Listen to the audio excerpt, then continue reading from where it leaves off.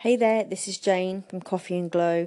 Thank you for favouriting my station while I'm fumbling around how to do this, but this is exactly what we need. I am single parent. I've been single parent for 6 years. I've got 3 kids. One is autistic. It's absolutely frigging difficult. I have 2 businesses. I'm part of a tribe of amazing female entrepreneurs who support and lift each other, and we are an empowerment movement to make things better and stop society thinking that we are slaves to making this world right. We are part of it, and without us, the world will crumble, but we need to get our own shit done. And thank you for this. I have got 1,000,001 stories to tell you. I can't wait to catch up with all other inspiring women that are part of this. So thanks a lot and love it. Keep up the good work. Thank you, Coffee and Glow, for your call-in. And yes, this is exactly what we need. We need more stories and more inspiration and more women joining in. So thank you so much, and looking forward to more stories. Hey, by the way, Ronnie, the whole series of call-ins that I just did about being a full-time mom, I realized that your station is about working like a woman, not like a mom.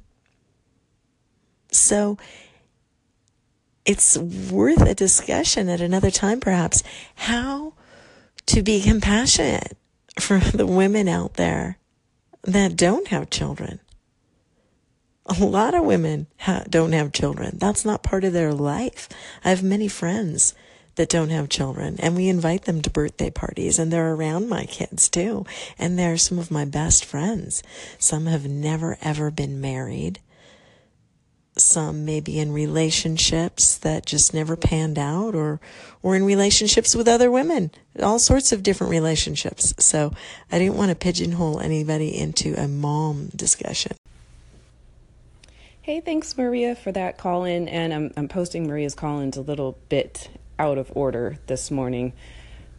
But I wanted to post this particular call-in because this is absolutely true. Yes, we're supporting women supporting women, and that doesn't mean that, of course, it doesn't mean that all women have kids, all women are married, or women are in many different types of relationships, and I have many different friends in many different types of relationships, and with kids, without kids, with adopted kids, with step kids, with 10 dogs, Yeah, we're all in different life situations, and that's why it's so important to share our stories so that we can be compassionate for each other and be out there to support each other.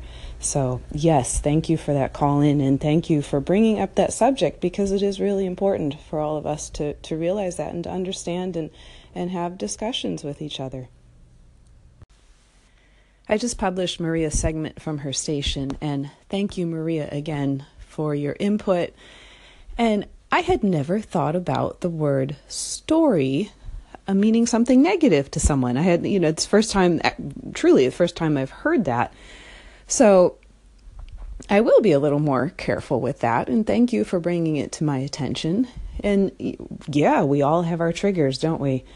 Everyone has something or many things in their past that bring up these negative feelings. So you do have to be, you can't walk on eggshells your whole life, but you do need to be very careful, or at least explain what you mean when you ask for someone's story or you ask for someone's input on something.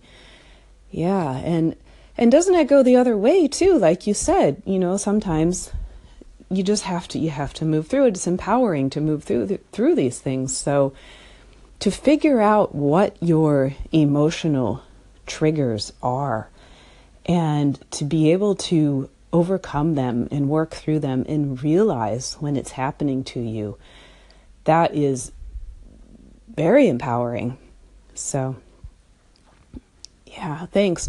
Thank you so much for that topic. And, I need to think more on this. And I hope I'm explaining in my call-ins what I'm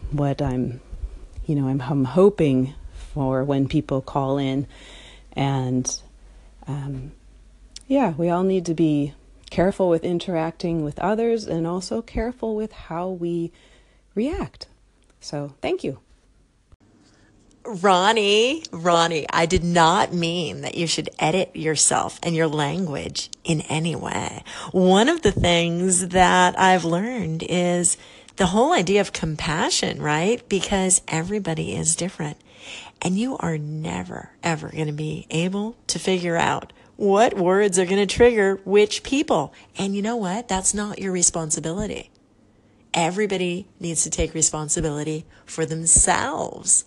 So as a personal trainer, for instance, I can be training people and all of a sudden the word yoga freaks them out. Oh, no, I don't do yoga. I can't be a pretzel. Or cardio. Oh, no, I'll have a heart attack if I do too much stuff. There are certain words that trigger different people. And all we can do is be authentic in our own language and the intention behind our words and the open communication and honesty. Hey, Maria. Yes, absolutely true. We all have to be responsible for ourselves. We have to be responsible for our own emotional triggers and for our own emotional control. And so many of us find it so hard to do, yet it's something we need to work on and something that is so worth working on. But if someone you know around you has a certain trigger, you have to be sensitive to that as well. So I think it's nice to be nice, but yes, absolutely. In the end, we are all responsible for ourselves.